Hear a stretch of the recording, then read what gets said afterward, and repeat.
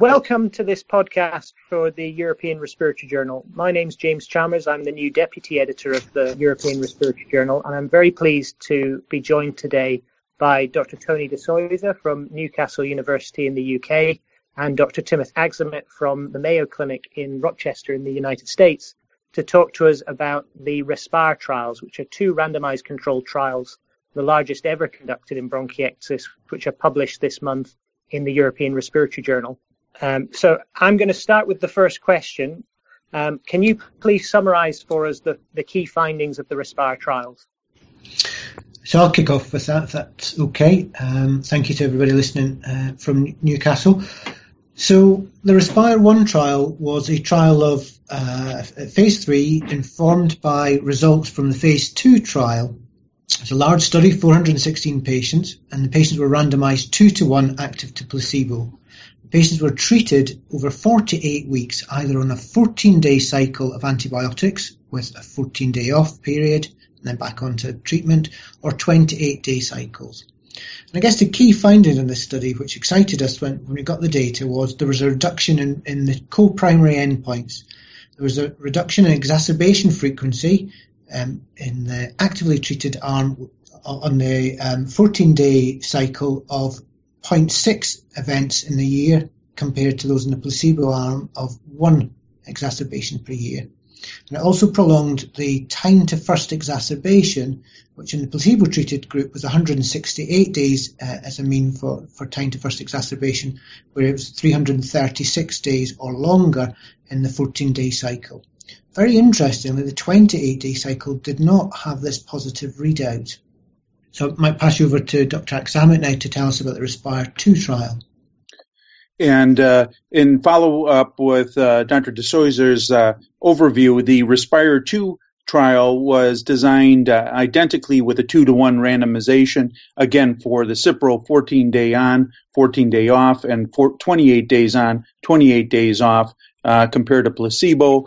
There were 176 people randomized to 14 days, 171 to 28 days, and then the pooled placebo were 88 and 86 respectively in the 14 and 28 day cycles. There are some differences that we will discuss in more detail as the discussion carries on, and both the arms on the RESPIRE 2 program did not meet statistical significance, although there was a larger trend and signal in the 28-day arm, which was in contrast to, as Dr. de Soysa says, with the RESPIRE 1 program. Okay, so we got very excited that we had the first 48-week trial of an inhaled antibiotic in bronchiectasis that showed a positive signal for exacerbations, and then failed to replicate in the second trial. So the obvious question is, with those big differences between the two studies, can you speculate on why we saw such differences between two identical trials? So from a RESPIRE 2 program, some of the differences that occurred were twofold. One is that the countries that enrolled were more heavily weighted. Both were international multi-center studies, but the RESPIRE 2 had a much larger representation across Eastern Europe as well as Asia. There was not clear differences between the demographics, although the number of individuals demographically that had a COPD in the RESPIRE 2 program were in fact higher from RESPIRE 1. The entry criteria for both programs required that bronchiectasis was the primary diagnosis of entry and not a primary diagnosis of COPD. The other issue that occurred is that there were some statistical differences between the two studies as well. Again, we'll get to that as the discussion unfolds. Okay, so we heard a few possible differences there. I wonder, Dr. de Soysa, from the RESPIRE 1 point of view, do you have any thoughts on differences between the studies? I mean, it does seem that although the inclusion and exclusion criteria for the study were exactly the same, there does seem to be heterogeneity within bronchiectasis, even allowing for those entry criteria, and that's mapped out between the two studies with differences in ages and difference in ages in rates of comorbid COPD. I guess the other thing is just looking at the international catchment and that slight variation. There was probably heterogeneity in the background treatment, and certainly I'm pretty sure how we record exacerbations varies from not only country to country but within sites. So I think that's one of the challenges is these studies, how we quite group them together or cannot group them together is perhaps some of the current ways we approach trials can factor in that variation across multiple sites and across multiple healthcare systems. I might expand on that heterogeneity and to a large extent the importance of a priori definitions.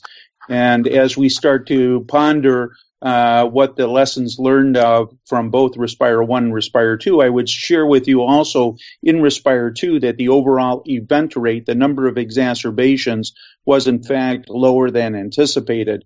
The overall event rate for the whole cohort was at the level of 0.6 per year, essentially, and the enrollment criteria getting into the study were that these were frequent exacerbators defined by a historical number of exacerbations of 2 or more in the past year with a pre-specified pathogen present. The point to a large extent and what we need to be mindful as we move forward is that we did not have a standardized and validated definition of exacerbation going into the study, and the drop in the event rate to less than 1 and 0.6 overall is far lower than what had been anticipated, and as a consequence, probably contributed substantially to the lack of reaching statistical endpoints. So we need to be mindful as investigators and certainly clinicians of how we a priori define exacerbations, not only for enrollment into a study, but then as a study unfolds and as additional analyses, including sensitivity analysis for the definitions comes out, I think we'll learn some additional important lessons there. I think I'm imagining lots of people listening to this who use inhaled antibiotics will be looking at these two trials as by far the largest studies to inform us on the efficacy of inhaled antibiotics. And I think they'll be wondering, what does this trial tell us about which patients will benefit from inhaled antibiotics? So under what circumstances, or what do you think we've learned from these trials that can help the clinicians listening to decide which patients are likely to benefit? From my standpoint in the Respire 2 program, I would again share that the trend analysis and the signal were positive for Cipro-DPI in both treatment arms. And although we didn't meet statistical endpoints, the signal, much like Respire 1, was concordantly all in the same direction. And in fact, I think one of the lessons and the takeaway messages for clinicians is that inhaled antibiotics, as most of us understand, are not for all patients with bronchiectasis, but for a select cohort.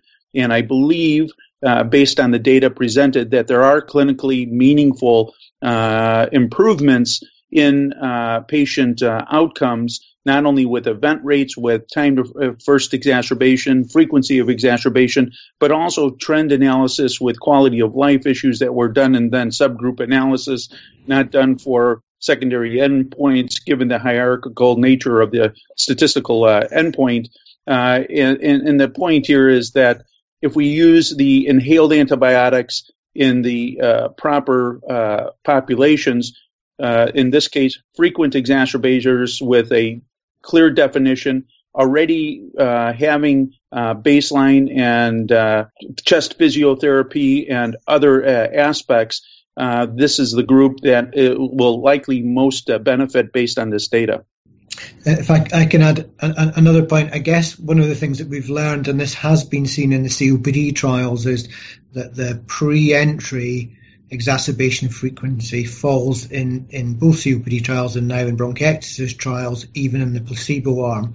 So I think what this tells us is that we need some better tools to work out which patients are going to continue to exacerbate. So in Respire 1, the placebo arm exacerbated at one event per year, as it were. So it's quite a big difference between that and Respire 2. So I think just trying to understand a little bit more why those patients behave differently was going to be really important. So clinically, I guess we're saying that the trend analyses, the sensitivity analysis said there was no particular subgroup that did better or worse with these, just the event rates were much slower than predicted. So we need to find a way clinically of enriching these, both for our clinical practice and trials, for the patients are going to stay much more towards that event rate of 2, so that we can show the differences.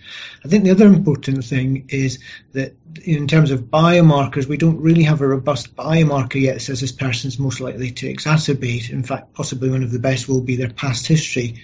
So we really need to work out where the threshold for that exacerbation rate is going to be, such that perhaps 3 is a better number, and therefore patients are more likely to have 3 exacerbations, and for us be able to show in the clinical trial setting that there's a kind of consistent benefit. But the other point is we want to touch on this further, but there has been some skewing towards trials of inhalation antibiotics in bronchiectasis towards those with Pseudomonas. And that's completely understandable because they often have the greatest healthcare impact in terms of requiring intravenous antibiotics and hospital care.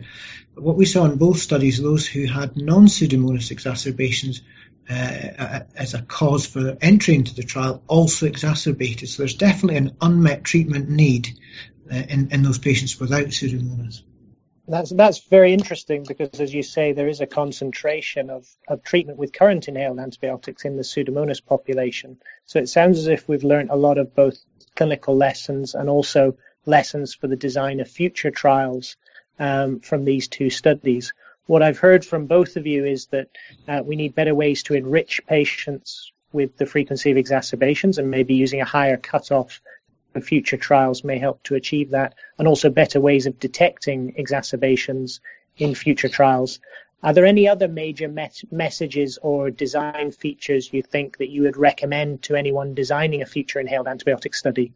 I might propose and encourage investigators or those thinking about future clinical trials to refer to a ERJ statement on definition of exacerbations to better inform the clinical investigators to who should enroll, as well as then how to best account for this exacerbation event rate in a clinical study. We should look at quality of life measures as well. Unfortunately, the current tools, including the QOL-B, may not be exactly what we need for exacerbation monitoring, and that is another topic that warrants additional investigation on whether or not we have the best tools. We think that the St. George respiratory quotient is long-standing. We're all familiar with it, but it's not been validated, and it's clearly not the best tool, much like the QOL-B, for exacerbation rates.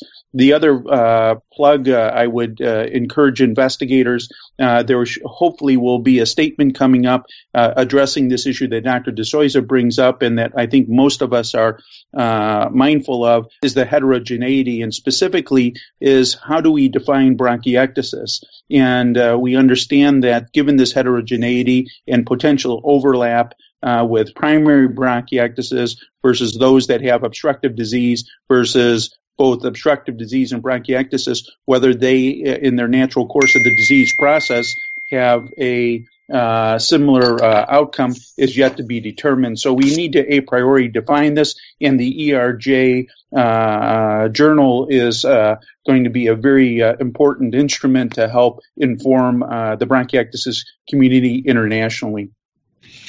Yeah, a couple of other points to add on to those excellent ones there from Dr. Aksamit. I guess the key thing that I think many people hold very true is not translating a cystic fibrosis-related antibiotic therapy directly over into bronchiectasis.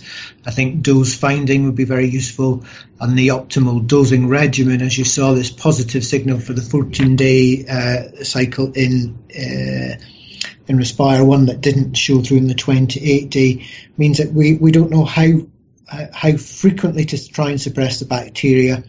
And of course, one of the questions is that is often asked in these was, do you not think you would have got an even better result if you'd done continuous antibiotics? And that's something that we as a community need to address, because of course, the longer you give an antibiotic, the more likely it is to be resistance. And so we perhaps need to decide as a group, would we be accepting of resistance if we reduced exacerbations? One could argue that detecting resistance in these sort of studies is actually a biomarker of compliance. And I think that's another challenge we need to start working with our patients and saying, we may have this fantastic treatment, but it could be quite intensive in terms of, say, a complex nebulized regimen. So we need to start doing that work with the key stakeholders, the patients, and what they're also comfortable to take. The other aspects I think that are important for us to understand is potentially thinking about how new treatments might fit in, particularly if they're new licensed medications that are on patent, whether there should be an expectation of some minimal baseline treatments such that developing healthcare economies have said, well, we've already started the patients on these sort of treatments, and only at this point would we be willing to pay for a new expensive therapy potentially. So I think those are also things for people to say. I think a minimal set is the patient has well-characterised bronchiectasis. They're already been taught to do physiotherapy. After that, they're still exacerbating. We probably want to measure the sputum, at least in phase 2, and we want better quality of life markers as well. The last point I'd like to make is in the COPD world is increasingly the feeling of unreported exacerbations as being important drivers of major exacerbations. To date, none of the studies have used any of the symptom diaries, for example, on a large scale certainly, and none of them used electronic data capture. So our concern is that although our event rate dropped in these studies compared to entry criteria, perhaps it didn't. In fact, the patients just knew they were at the end of a phone line to go and see the trial centre and self-managed or just worked through more minor exacerbations where they might have taken antibiotics. So I think having those and understanding the impact of them would be really important in the future too. That's really, really helpful. I want to thank you both for providing us with so much interesting information and insights into the Respire 1 and Respire trials on today's podcast. These two landmark trials in bronchiectasis are now available to read on the European Respiratory Journal website. We're delighted that you two, as the authors, chose to publish these trials in the European Respiratory Journal, and we're very grateful for you joining us for this podcast. Thank you very much. Thank you. Could I just round up by thanking all the sites and the participants who agreed to enter this study? I think it has helped us understand the complexities in it, and without all those people involved, we wouldn't be here today. So thanks to all who helped. Yeah.